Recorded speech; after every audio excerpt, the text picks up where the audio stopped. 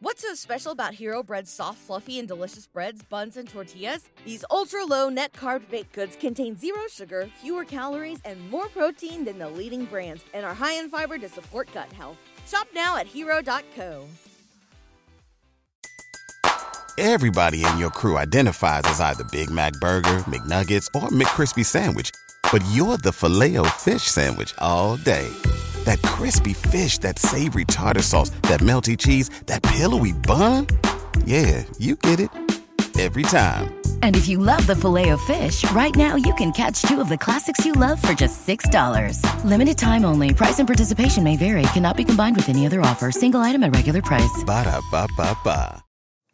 Hey everybody, my name is Jesse Collins, and I want to tell you all about my show, The Gentleman's Wrestling Podcast, here on the Voices of Wrestling Podcast Network.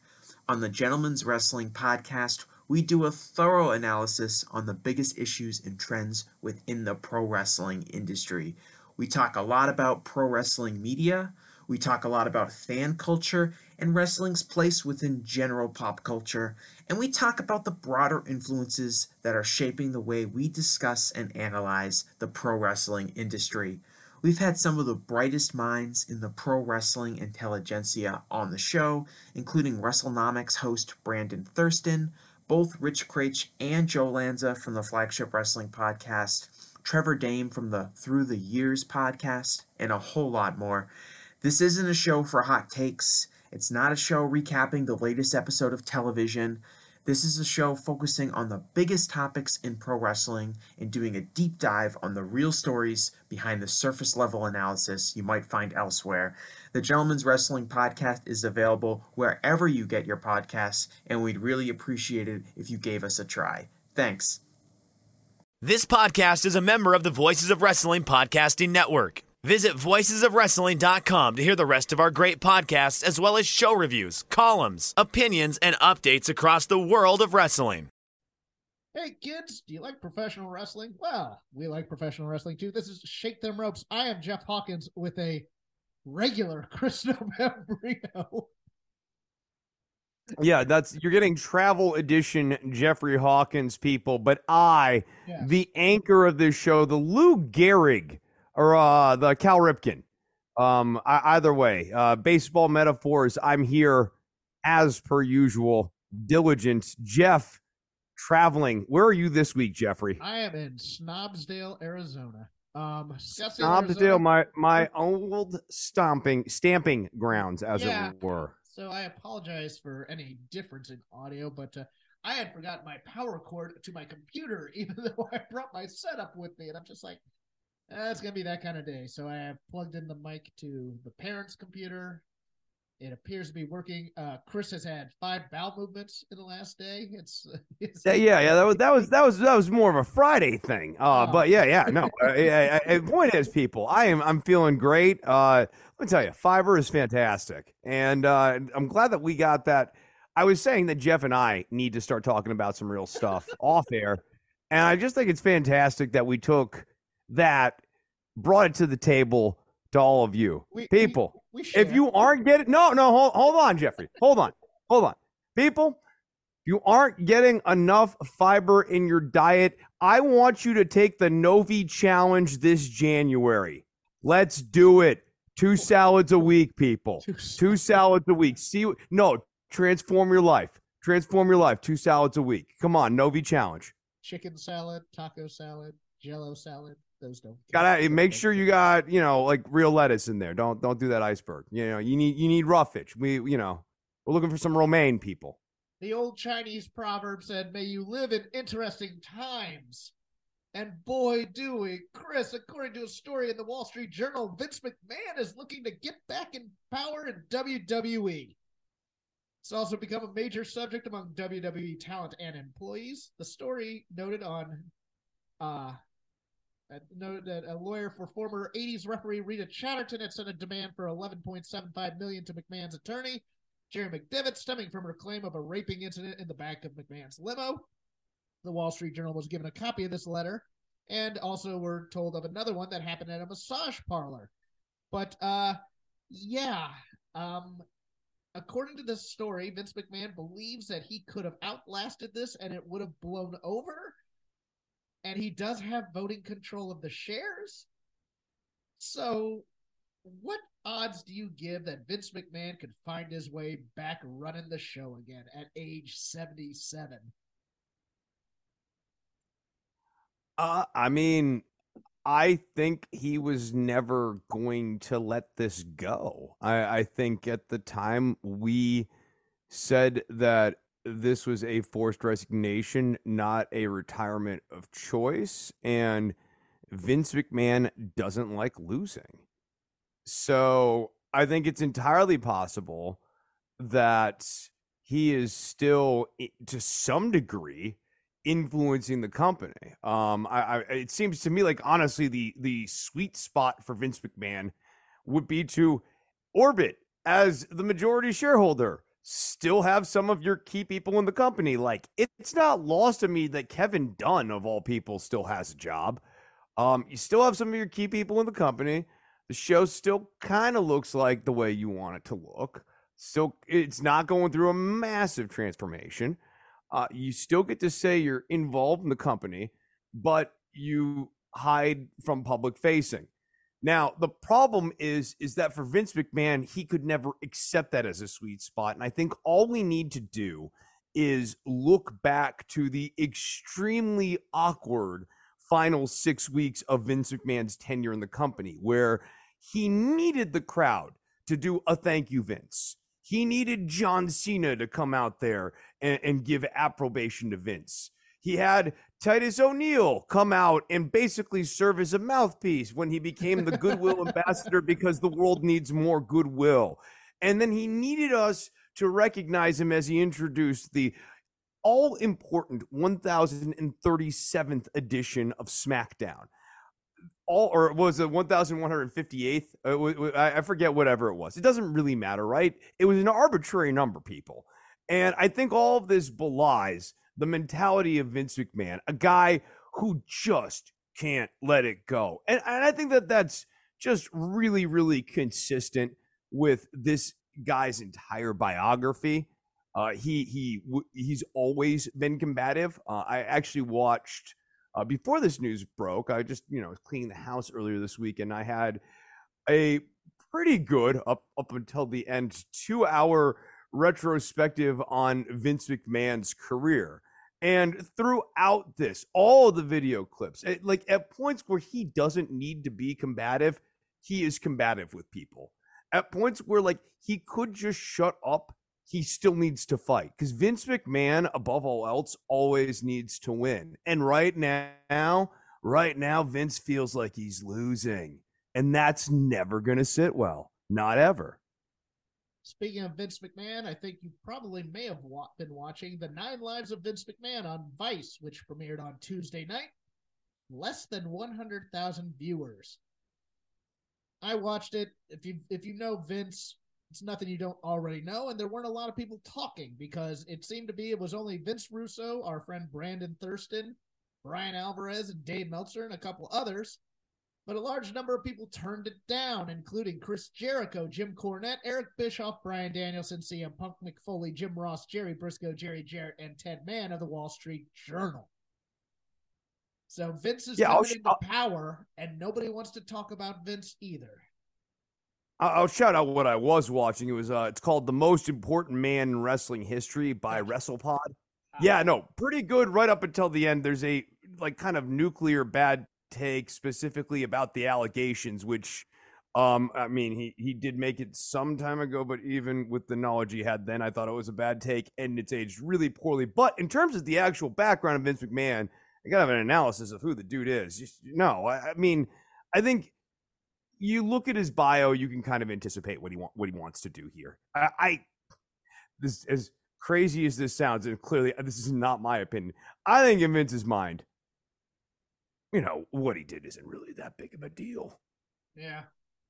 Yeah, given what we know, of course it is. Like everything from just quietly taking the money out of the company's coffers to the actual nature of the allegations. So all of the stuff is a big deal. But I think in Vince's mind, you you're bigger than that. And I think beyond all of that, maybe this is the biggest problem with his morality, right? That if you win, you're moral. Like, yeah. I think that's that, like, pretty much a good. That's a good way to describe it for him. Definitely. yeah. That the ultimate morality for him is being a winner, and so if he wins, in a way, it absolves all of his sins. Winner gets to write all the rules, pretty much. Yeah. And the history too, right? Yeah, which has been a lived experience for him, right? He won the WCW war, and so when you win, you get to write the history. You get to tell everyone what really happened, and I think that's like really poisoned this dude's brain. Quick look. It looks like we lost Jeff here for just a second, so I'm gonna vamp for all of you people as we try to get Jeffrey back into the mix. Am I back? Jeff is back. Okay, there we go. Mandy Rose, NXT Women's Champion, fired on December 7th after abruptly dropping the title the night before to Roxanne Perez on NXT Deadline. According to those close to the situation, Matt Bloom informed Shawn Michaels about content on Rose's Fan Time subscription service that had gotten more racy of late. While not confirmed, there are those who believe Rose was making more money posting photos and making custom videos for subscribers that contained nudity. While WWE in the past has marketed women and was responsible for many posing nude in Playboy, that was a different era. And what they found out about crossed what they considered the allowable line, given they had promised television partners and sponsors a family-friendly product. Mandy Rose was live streaming and getting tipped at one point, according to someone viewing the video. Said if she wasn't tipped $400, she would end the stream. In another, she told her streamer to message her about what they want her to do in custom videos. There were also multiple nude shots of her and her fiancé, former WWE wrestler Sabby Piscatelli, a.k.a. Tino Sabatelli, in sexual positions. When Michaels found out earlier in the week about the new content, the NXT television show was rewritten and Rose was ordered to drop the title to Perez. She was fired the next morning. Now, as you can imagine, Chris, Twitter had some thoughts about this, about how this was unfair to Mandy because, yes, they market her for sex appeal. Others found it justifiable because she's using WWE IP to market herself to do all these things. Not necessarily the money part, but at least the nudity. There's some things on there that are a little bit past the point of OnlyFans, should those be an OnlyFans type, bordering on pornography. What say you? All right, let me give you a third course here. So, on one hand, the company is right and correct to part ways with Mandy Rose, who is making softcore pornographic content. On the other hand, where does the unfairness to Mandy come in?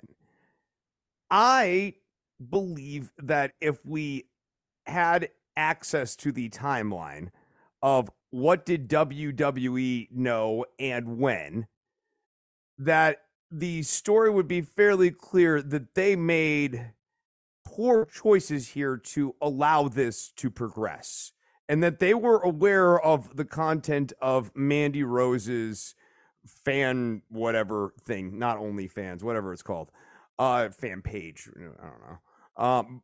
And if that is the case, then you knew what she was doing. It's like I'm sort of reminded like the Scorpion and the Frog. You're marketing her as a sex pot character. Every part of the presentation of this person that you have elected to do is marketed around the sex, which is relevant not necessarily because of the double standard, but because if you know that she is running some sort of OnlyFans type thing, it's not hard to connect the dots what the content of that would be. Okay, let me stop you and Okay. And give you another side of this. What if this was the first time they found out? Because according to this story by Dave in the Observer, it is believed she was fired without being given the option to take the stuff down and tone down her site. Does that change your opinion? if it's the first time. I just don't know that it is. I think like that, even that little factoid there could be this is the first time that they've addressed it with Mandy. And that they weren't in, or more importantly, they weren't even interested in trying to address it with Mandy. Well, according to some reports, and this is just hearsay, so not a fact, but Mandy knew she was out of line doing this, and she was afraid of getting caught. Yeah, she had to know what she was doing here. Was not a good call. I mean, that's the other part that I think does not play very well in Mandy Rose's favor, which is not to get too philosophical here on a Saturday afternoon, but sort of like the Kantian put yourself in the other person's shoes and imagine how you would be doing this. If Mandy Rose pretended to be WWE executive Amanda, what's her last name? Whatever her name is. She's executive Amanda Sacamano, and she knows about this. She would fire said employee. Like she would know that this would be a problem.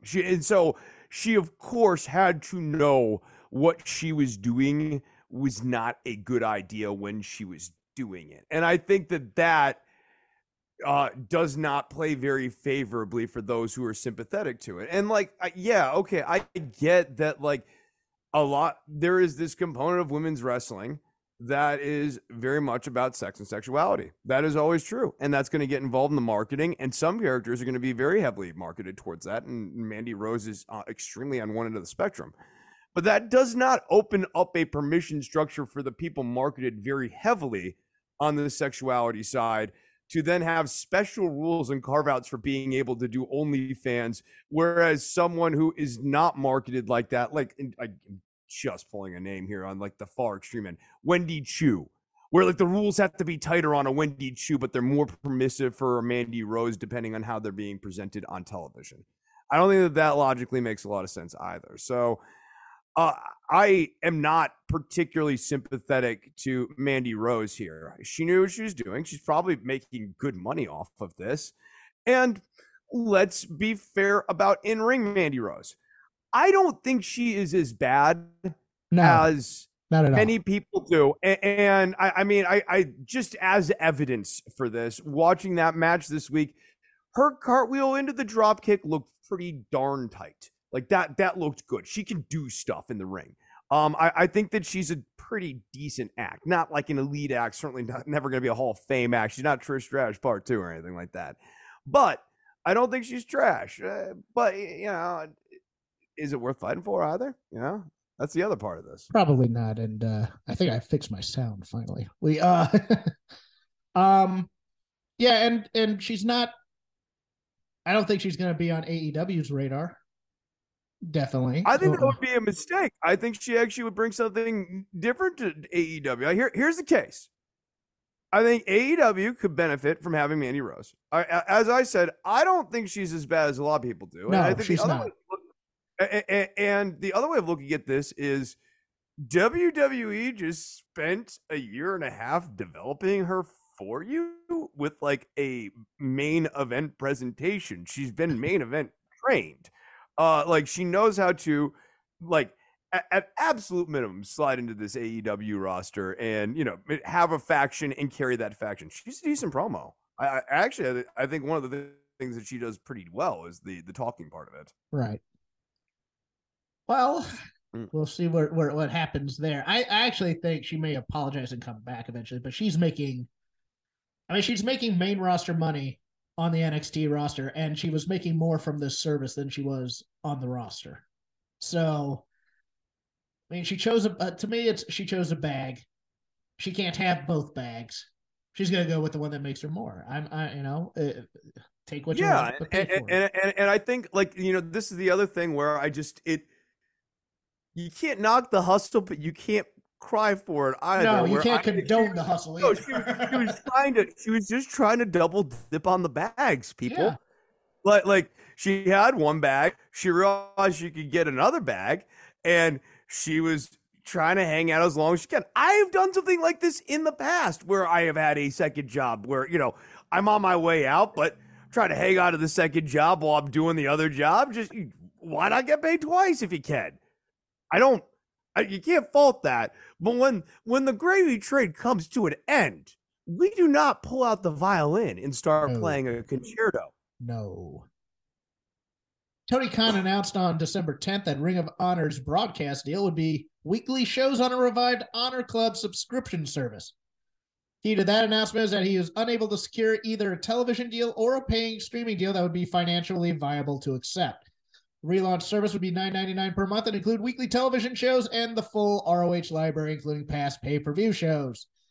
Chris, I ask you, who's going to watch this with all the free television wrestling and YouTube wrestling that's already out there? You know, I think this is going to be a really exciting product for upwards of 1,000 people, Jeffrey. They were maybe saying 1,500. There might be a tie-in with New Japan World, and that would intrigue me. But other than that, unless I'm getting Briscoe promos every week, no thank you. Yeah, no, I mean, really what Khan would need to do is try to get a synergy with New Japan World and hope that, like, you know, that might help stuff. But I don't know about that. As reported on the very network you're listening to on the Voices of Wrestling flagship show, Sasha Banks' deal is the largest Bushiroad has ever agreed to as far as a per-date deal, and it is larger than what they were paying Chris Jericho. The deal is with New Japan, but would include one date for Stardom. That would be for a show that is expected in April, but the company had planned for the biggest show in its history, which will be tentatively announced on December 29th at the Stardom Sumo Hall show. They're hoping that Sasha's crossover appeal to WWE fans and Star Wars fans can help them with one major show, with the idea of that show to build the perception to the public of the company. She and WWE did not reach terms for a new contract. WWE directly wouldn't say anything about her, but those in the company over recent months had said that the sides were not close on money. She was said to be seeking a number along the lines of Becky Lynch and Charlotte Flair, and those internally have said she wasn't offered numbers close to that. They said that she's not seen internally as somebody who would be on top for the next 5 years, but it is seen as someone who could get a singles or tag team title run, but has peaked as a star aside from the reality that was acknowledged that if she would return, there would be a honeymoon period where people would go nuts for her. I think WWE is dead wrong in this case. Sasha Banks is younger than all those people. Sasha Banks is younger than Bianca Belair. She's younger than Ronda Rousey. She's younger than Becky. She's younger than Charlotte. I imagine thinking that Sasha has peaked, but not Charlotte. I know. And the thing is, they did part of this is their fault because they always chose Charlotte over Sasha time after time after time. Again, or Ronda, for that matter. I mean, Ronda peaked very quickly, much like her MMA career. She came in, you know, there was like a little flash, and you're like, oh, this is intriguing. And then just like her combat sports career, not so much. If I'm Tony Khan, I am talking to New Japan, and I am saying, hey, would you help me here offset some of the cost to bring her in? Because number one, Sasha's all about the bag. If you watched that Stone Cold session with her, she is all about the money. And she says, you know, I'm no longer about the piece of pizza or the hot dog and the soda and the thank yous and feeling grateful. I eat steak like Vince McMahon. You know, we've said this for months. She's the game changer for AEW. They get her. What about Kota Ibushi? Man, Kota Ibushi ain't moving numbers like Sasha Banks. I'm sorry to all the Japanese wrestling fans. Now, would you be able to survive? It occurred to me this week that, like, bringing in Sasha with Mandy Rose too would be a real injection. No, for real. Like, really? Like, I don't think you'd actually pay that much for Mandy either. That's true. And it would. Yeah, no, I mean, I think she ends up being like, you know, kind of like a cash considerations tie-in here. Okay, you can do it as long as you're not doing a quote-unquote sports entertainment faction invading. No, I'm not saying bring him in. No, I wouldn't bring him in as a sports entertainment faction, right? Okay. No, like, look, Chris Jericho has exhausted us on this. How much more could we possibly do? Well, I say this, but it's AEW. They seem to love this trope. But no, I wouldn't bring them in as a sports entertainment faction. I think that they would, both of them respectively, would be able to draw a lot of energy from that crowd. AEW made a major hire this week with Michael Manzuri as the new senior vice president and co-executive producer with Tony Khan going forward. He started on this week's television. Part of the deal is that Warner Brothers Discovery and Khan had decided to change the look of the show. The plan changes will go into effect in January. Mansouri worked for WWE from 2009 until quitting the company in May 2020. He got promotion after promotion and was named vice president of global television production in 2016. He was for a time considered to be the guy who would replace Kevin Dunn, with the idea that when Vince McMahon left, and nobody really leaves, whatever that would be, Dunn would eventually get replaced by Mansouri. But he didn't wait that long and became executive producer of Pat McAfee's podcast, a spectacular show, and then was hired as senior vice president and executive producer for One, and had worked there for 16 months. So AEW is going to be changing its look a bit and hopefully getting some of the bugs out of its television production. How strong of a hire do you think this is, Chris?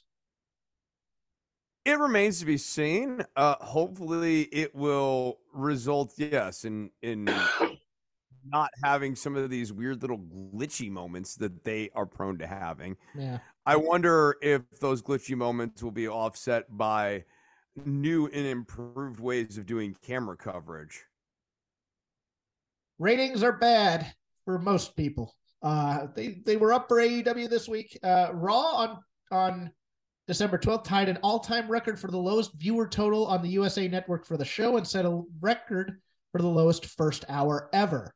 NXT 660,000 this week. SmackDown over 2 million. SmackDown did its best total viewer number since the September 23rd Bray Wyatt tease episode, doing a 1.36 rating. I don't have AEW's numbers, but I think it was like 960,000. It was over 900,000 this week, though. And if you watch Raw, I know we're in silly season. I know we're in football season. I know there's all sorts of excuses, but these numbers, and a lot of them are coming during the women's segments, are a bit troubling.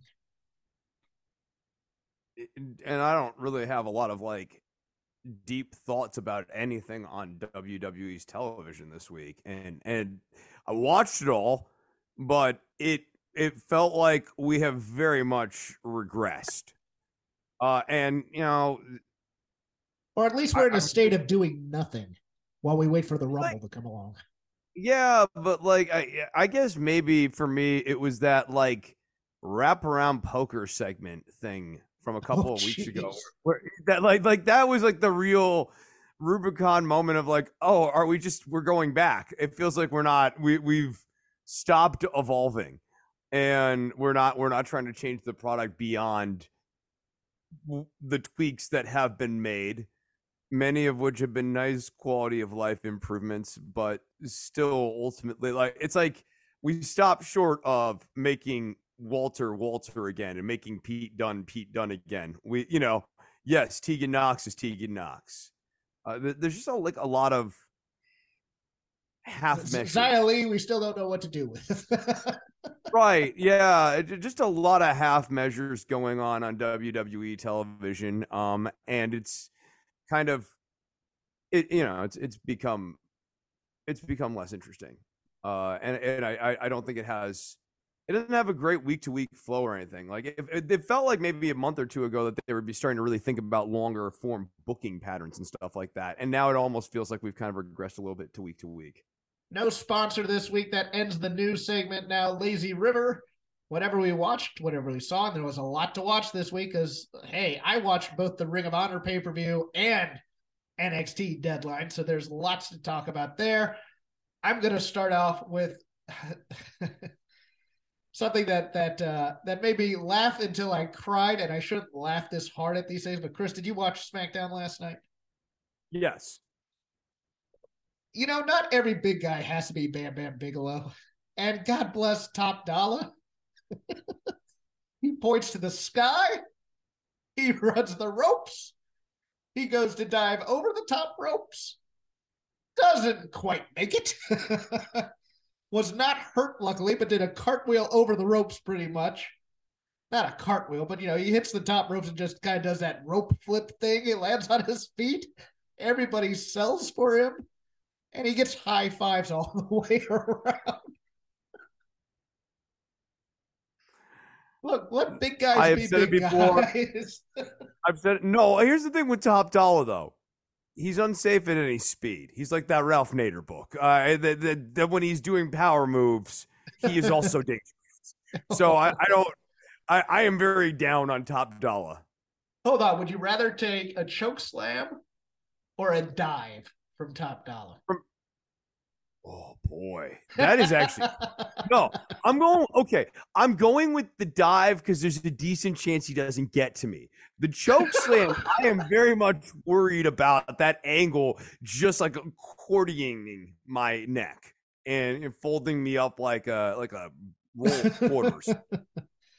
I will go after you do one because I am going to talk a little Ring of Honor. I'm not sure you watched it. I did not watch Ring of Honor. Say goodbye to your credit card rewards. Greedy corporate mega stores, led by Walmart and Target, are pushing for a law in Congress to take away your hard-earned cash back and travel points to line their pockets. The Durbin-Marshall credit card bill would enact harmful credit card routing mandates that would end credit card rewards as we know it. If you love your credit card rewards, tell your lawmakers, hands off my rewards. Tell them to oppose the Durbin-Marshall credit card bill. Everybody in your crew identifies as either Big Mac Burger, McNuggets, or McCrispy Sandwich. But you're the Filet-O-Fish Sandwich all day. That crispy fish, that savory tartar sauce, that melty cheese, that pillowy bun. Yeah, you get it. Every time. And if you love the Filet-O-Fish, right now you can catch two of the classics you love for just $6. Limited time only. Price and participation may vary. Cannot be combined with any other offer. Single item at regular price. Ba-da-ba-ba-ba. No, I did not watch Ring of Honor. I guess we can. Man, where do I want to start here? This is a tough one. I guess we can do Deadline. I guess we can go into a little bit of Deadline here. Breakker and Cruz never really got to speed for me. Looking at the match runtime here at 14 minutes, in my head, these guys just had a lot more. Like there was going to be more to this, and I just didn't really feel like it got. It wasn't bad, but it didn't. It was too predictable. Right? It wasn't bad, but at that moment where they did the whole he's going into his head thing and his eyes bugged out, I flipped off. I just couldn't. I stopped paying attention to the match. And I don't know why they chose that as a story. It didn't yield anything. No, was my thing. Yeah, it's fine to have this match be the point that heel turns Apollo Crews. I'd be absolutely on board with that. He realizes, the standard Apollo strategy isn't going to be enough. He's going to have to go to the dark side. He tries to go to the dark side, and even then he comes up short. And now we continue the Crews story, but we didn't really even get that, and just kind of moved to the finish. And that's kind of how I felt about the whole show. Like a lot of this stuff was, well within what I'd call like the passable, not bad, it totally not offensive in any way, but like something kept it from really kind of snapping into that next level for me. Where everything other than, of course, Aladon out of fire, which was just gone. Oh, good Lord. That was just a dumpster fire. You couldn't save that. The ref with the goo. I was like, man, they've built up this brand so well, and they're going back to main roster stuff. Now that being said, I thought the Iron Survivor matches and the tag team matches over-delivered. I thought the women's Iron Survivor was a lot of fun. And I owe an apology. I mock her a lot because the character's so dumb. But Kiana James brought it in that match. She is a brick crap house compared to the other women in that match. And she's throwing them around, and she's just she's overselling a bit because her selling's not necessarily up to that pro level yet. She's playing to the back of the room. But she was selling quite well, I thought, for her level. And, and the story they told was pretty fantastic. Of course, Roxanne Perez is the one. I mean, she's fantastic. I love the story of Cora Jade trying to screw her at every moment. That's gonna be a fun feud to watch. And then the men, I thought they were gonna do the story that they didn't do, but the story that they did was perfectly fine. And I thought everybody, like, I loved the little shot of like Axiom deciding to beat up McDonough in the penalty box. I don't know what that. I mean, the little things. This could have been over-scripted and overproduced, but it didn't feel that way. Maybe with the exception of everybody having to chase Grayson Waller as opposed to trying to get a pin on somebody else. But I thought those were good. Yes, right. That was the only like psychology mistake. I would have had them all try to chase after Waller and then simultaneously realize, no, we actually could just fight each other. Yeah. Yeah, right. Which is also a good way to sort of turn the tables on the heel in the I'm just gonna run away sort of approach to this, because like that actually doesn't solve his problems. And this mistake there, I thought at the end was, well, I'll just run away. No, that actually doesn't work in this match if you think about it. I thought as well on the men's match, Joe Gacy's showcase spots were quite impressive. Fiery babyface Joe Gacy was fantastic, I thought. I saw a lot in Joe Gacy in this match that I had not heretofore seen. And he was definitely the sort of standout performer for me I'm like, oh, Joe Gacy, I get it. There's a thing here with this guy. I see it. And then the New Day and Pretty Deadly was nothing but fun. I mean, the quadruple Eddie spot where the referee just looks at everybody and like, all of you are being ridiculous. Get up. I know what's going on here. They work very, very well together. It was said in an interview by somebody that New Day's goal here is to help elevate Pretty Deadly to another level. We'll see how that goes in the feud, but that match itself was nothing but fun. Yeah, that being said, on Wednesday, one of the cringiest parts of Wednesday's NXT show was the New Day coming out there and demanding that people from another country say the American Pledge of Allegiance. You could have a title shot if you say the Pledge of Allegiance. That was a heel move right there, but at the same time... it's really, really bad, right? Like it's like asking somebody to say a prayer of a denomination you know they aren't. Well, yeah, but you got the two guys from the bar are, of course, country redneck hillbillies who will know this, and the two Brits will not know the Pledge of Allegiance. So I viewed it as a less. It was cringe. I didn't think it was a pop quiz. I thought they knew the Pledge of Allegiance, like, and the way that they were selling it, it was more that the Pledge of Allegiance was so anathema to these deeply British men that they wouldn't say it. It would sort of defile them. I don't think. Yeah, that's the other issue. Yeah, I don't think Pretty Deadly know the Pledge of Allegiance. I just don't. Why not? They're in America, damn it.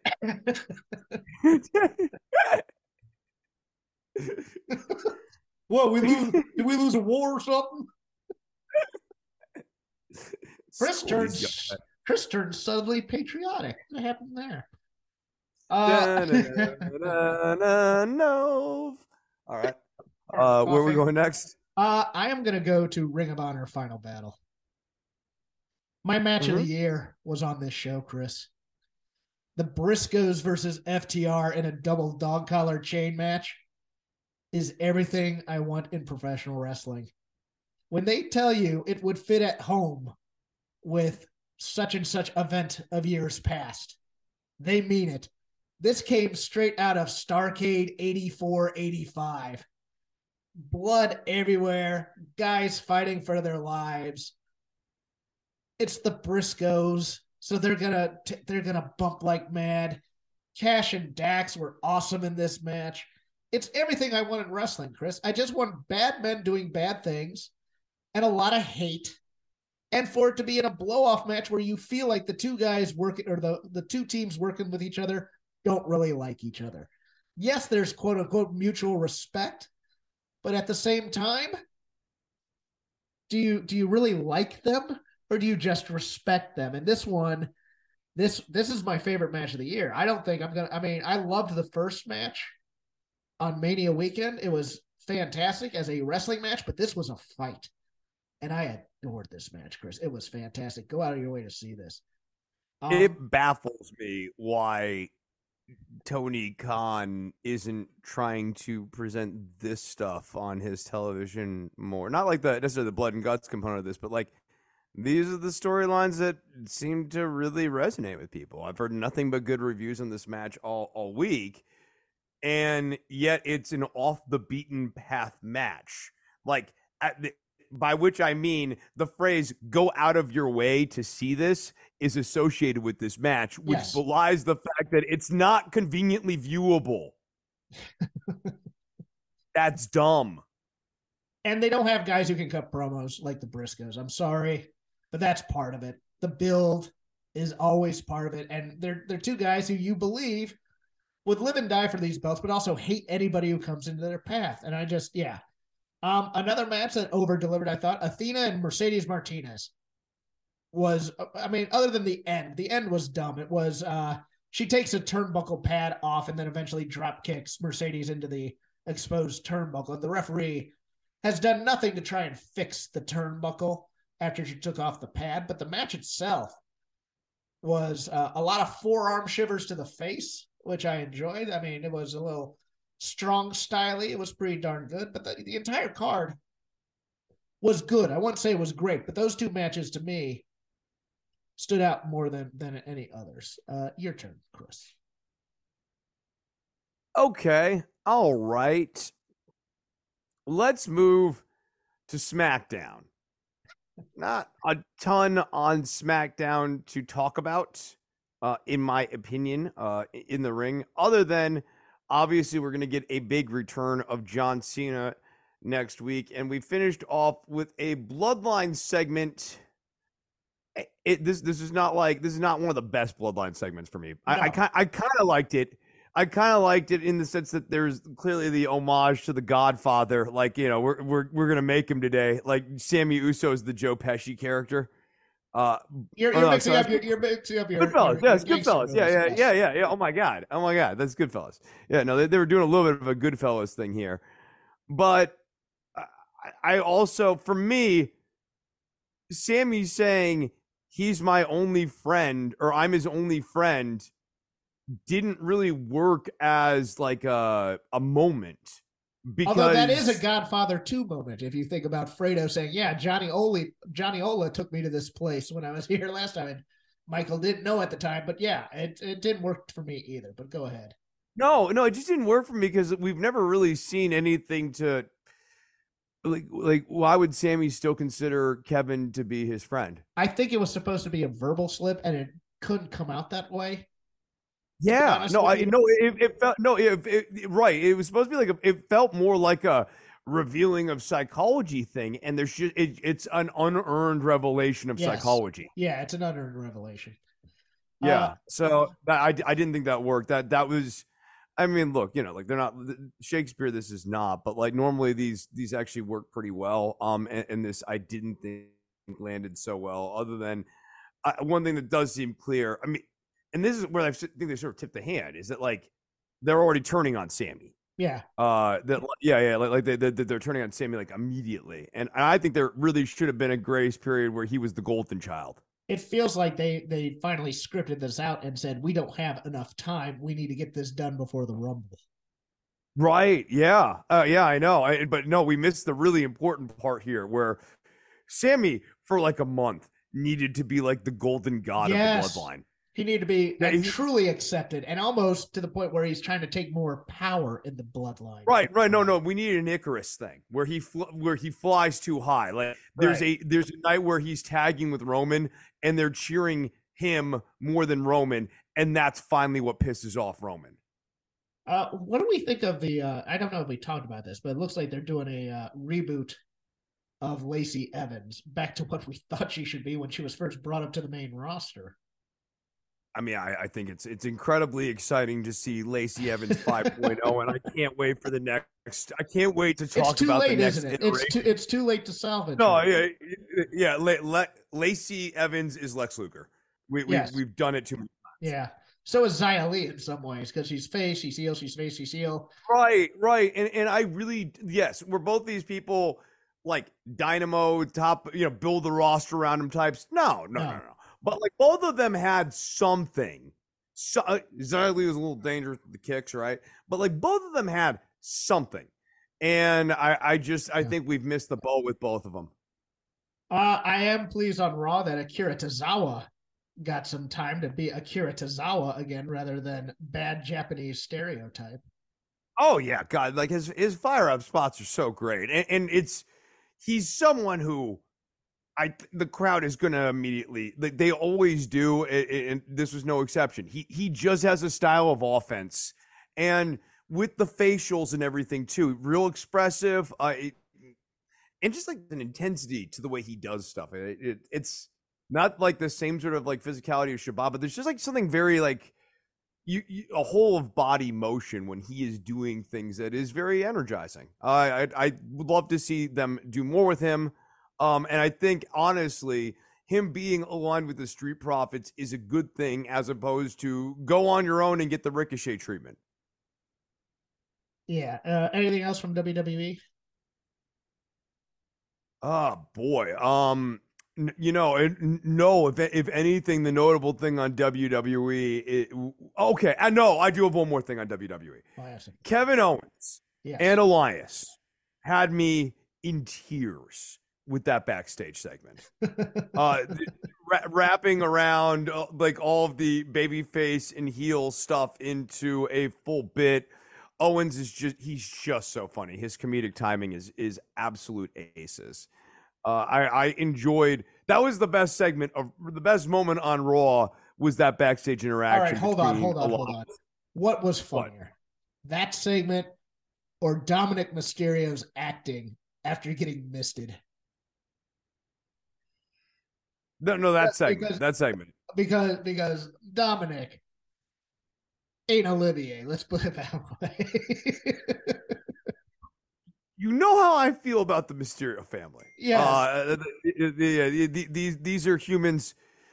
These are robots pretending to be humans. That's who they are. No. These are humans bringing in an exceptional amount of acting ability to a show that doesn't deserve it. Actually what I was trying to say, but we can go with what you said too. That's fine. I'm watching it. Oh, he's taking the mist. It's devastating. In the medical stations there. Yes. Yeah, he probably needed to go to a local hospital.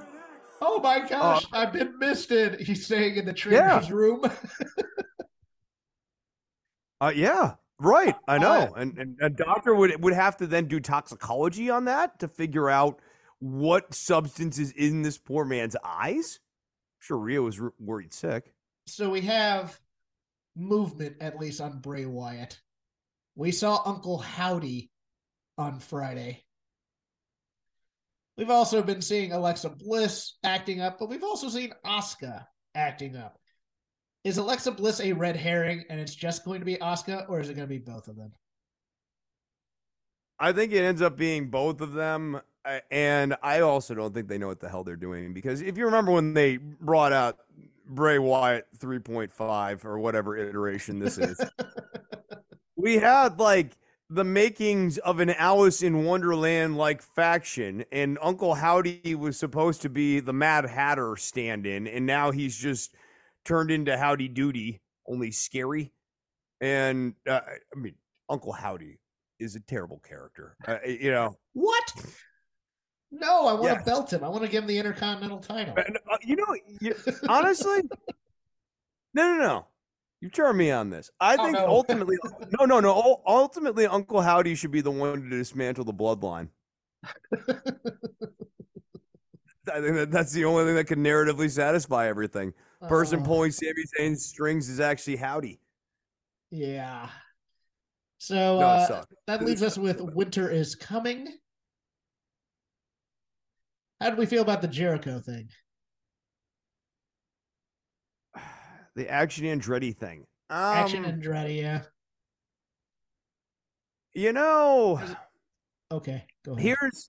Here's what worked, or I think what was real critical about that, insofar as it worked because people did not think Andretti was going to get the win. They thought he was going to get like a courtesy spot, like kicking out of the code breaker.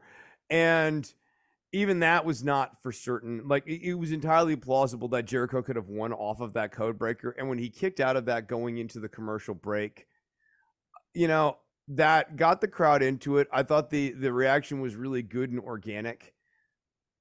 Him beating Jericho, what did that do is sort of my question. And then the other thing I was thinking about was, do you remember the time where Jack Perry had a match with Chris Jericho? Yes. And the whole thing is, can you last in the ring against Chris Jericho? And here comes Jobby Jobberson, and he ends up pinning Jericho. What does that say about Jack Perry's experience? That was my big hang up with it. It's not that I didn't like Action Andretti. He's fine. But this was a move that you need to do with one of the... just fine. He is just fine. He is a skilled, well-coordinated young wrestler who does the young wrestler in his 20s, create a wrestler aerial stuff. Yes, it is a fine, perfectly cromulent wrestler, but there's nothing notable about the man. Yes, this is the type of win that you needed to give to Perry, Ricky Starks, maybe Sammy, maybe on the Darby, Orange Cassidy. Hell, or even a young unknown wrestler who has an established character. Andretti's just like, he's not a well-formed character. He looks and reminds me of a creative wrestler I had in my teenage years called Jack Flash, who was like the most generic guy. I did some high moves and stuff. No personality. Takeshita could have used this win, to be honest with you. I mean, if you're gonna have Jericho quote unquote lose to a jobber, you want them a little less known, like Takeshita is the only reason why I'm like trying to come up with a name or whatever. But yeah, some young, not Warhorse obviously, but like some young, relatively unknown, established character who you want to start pushing. Yes, I don't think Andretti's the guy for that. No, I didn't think so either. The story about Chris having a slump, I get that. Is he gonna see the fear? And I know everybody else had it because I was on Twitter after it happened. Is that Jericho just gets his win back next week? Now I thought it would have been interesting if Jericho challenges him again next week and loses, and then offers a title or offers a contract if he can win, but he was already signed this past week after the win, so that ruins it.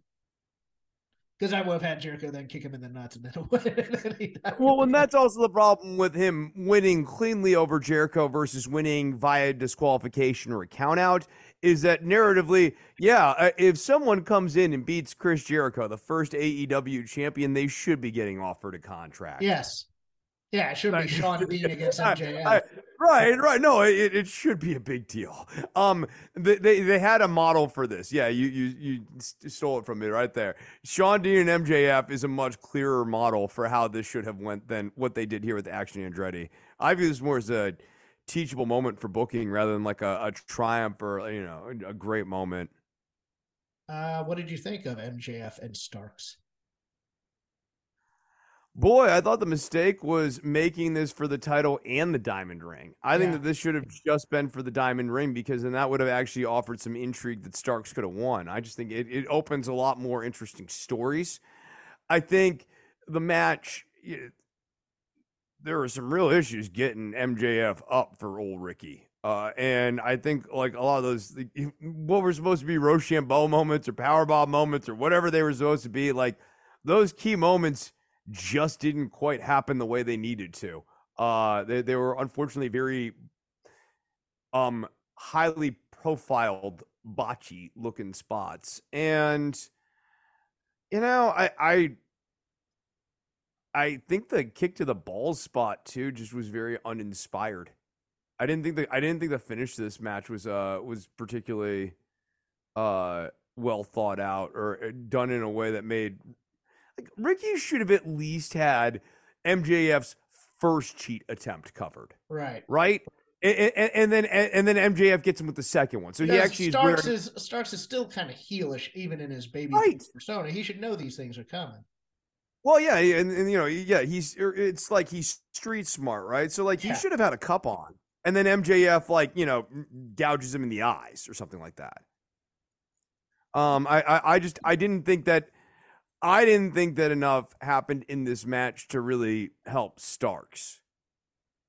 Yeah, the thing I took heat for, and probably still am a little bit from certain people, I hated this Kenny Omega promo after the 6-man, because it almost felt like he was phoning it in, as opposed to being angry about the hammer spot or being angry that they were, all right, if you want to use the hammer, let's just use all the weapons. And he's starting to cut it before the guys have left. Yeah. No, my whole thing, and that's how I felt about that match too, is that it was campy. Yes. I get what they're referencing. I too have watched basketball in the aughts. I'm familiar with the Paul Pierce running back to the hardwood off of the wheelchair. I know what they're trying to do here. Injury angle down 3-1. Dead triangle blows a lead. I didn't feel like he was really injured when he was doing the walk back either. It was so turned up to 11 and campy, and you're just like, oh my god, really? It's almost like they're mocking this stuff. Yeah. No, like what they're doing right now is like some weird parody of a best of 7 series, like in the NBA or whatever. And in fact, a lot of people find the narrative structure of a best of 7 series in both baseball and the NBA to be deeply satisfying. People like stories over 7 panels. And they're not necessarily looking for a rib on it. Yeah, I didn't understand this beat. I expected escalating matches in terms of, okay, tired of this hammer, let's do a no DQ. I expected the ladder match in match 7, which is going to happen at the Kia Forum. Or do an actual injury. Freaking injury with the hammer. Because that's what it's there for. Take out Nick. Take him out. That's where it becomes interesting. How do Omega and Matt figure it out? And like, you know, you have Callis like teasing, oh, I'll find a third guy, or that's where the twist, I think, actually comes in, is you have one of the Bucks go down.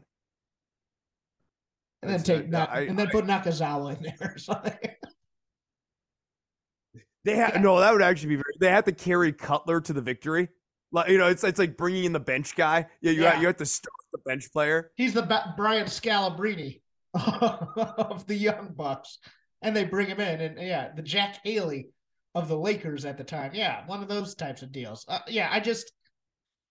was watching the match. It was fine. It was technically sound, as they say, and you know, the flippy doos were good. But at the same time, I'm just like, I'm watching the Bucks, I'm watching Omega, and I'm just like, these guys are like almost going at 50% because they don't feel it emotionally. And it took me out of the match, to be honest with you. Oh, and like, let's talk about Penta, shall we? Sure.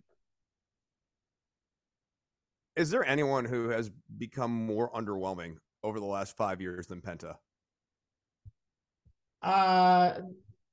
No. Because he was a vicious monster to be feared. The vicious monster to be feared. No, like years ago on my VPW 2 cartridge, I made Penta because like this is like in his peak Lucha Underground, you know, era. He was devastating. He was like a combination of like several things. There was like martial arts to his offense. There was high flying stuff in his offense. And then there was just really savage suplexes and holds and stuff in his offense. And now it's just Cero Miedo, and he slaps you in the chest. And it's like 3 spots. He is a WWE character. And it'll just always baffle me why he didn't just sign the WWE contract, because all he wants to do is have a WWE version of his match anyways. Mm-hmm. He's not trying to make art, people. Yeah, he wants to do his catchphrases. He wants to do the glove spot, and he wants to do a somersault and let his brother do any of the work, right? Yeah, like that's the other genius of this is he outsourced any real work that he needs to do to his brother. No, that's basically true. But yeah, I have nothing else in my lazy river.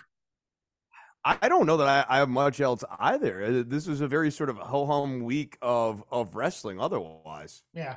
Go out of your way to watch the two pay-per-views. I think they were both pretty good, if anybody hasn't. But if you're going to watch one match this week, go watch the Briscoes and FTR just absolutely tear each other apart. It was a lot of fun. But this has been Shake Them Ropes. I am Jeff Hawkins. You can follow me on the Twitter at CrapGame13. You can just follow the show at Shake Them Ropes. We were part of the Voices of Wrestling Podcasting Network. Chris doesn't do Twitter anymore, but he does do Instagram. He's going to tell you about that now. Yeah, you can go and follow me on Instagram. If you're interested in guitar lessons, you can get those. Go to Instagram.com/Dr. DOCTOR_NOV, Dr. Nove on the Instagram. You can keep up with all my musical happenings. There's going to be a lot of music dropping in the early part of 23. So keep up with me. A lot of stuff's on the horizon in terms of musical stuff because I've been, as Jeff's aware, riding up a storm over the last few months here. Yes, and we'll see you next week. Everybody in your crew identifies as either Big Mac Burger, McNuggets, or McCrispy Sandwich. But you're the Filet-O-Fish Sandwich all day. That crispy fish, that savory tartar sauce, that melty cheese, that pillowy bun. Yeah, you get it. Every time. And if you love the Filet-O-Fish, right now you can catch two of the classics you love for just $6. Limited time only. Price and participation may vary. Cannot be combined with any other offer. Single item at regular price. Ba-da-ba-ba-ba. Cheering at pro wrestling shows in Japan is back, and 2023 is already shaping up to be a big year in the history of pro res. That's why you should listen to the Emerald Flow Show. From the Royal Road to the Green Mat, Paul and Gerard take you into the world of All Japan Pro Wrestling and Pro Wrestling Noah.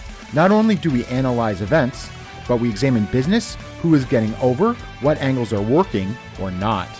Occasionally, we take a look at other Japanese promotions like DDT and Zero One. So if you're looking for more coverage of the world of Japanese wrestling, check out the Emerald Flow Show on the Voices of Wrestling Podcast Network, available on all of your favorite podcast apps.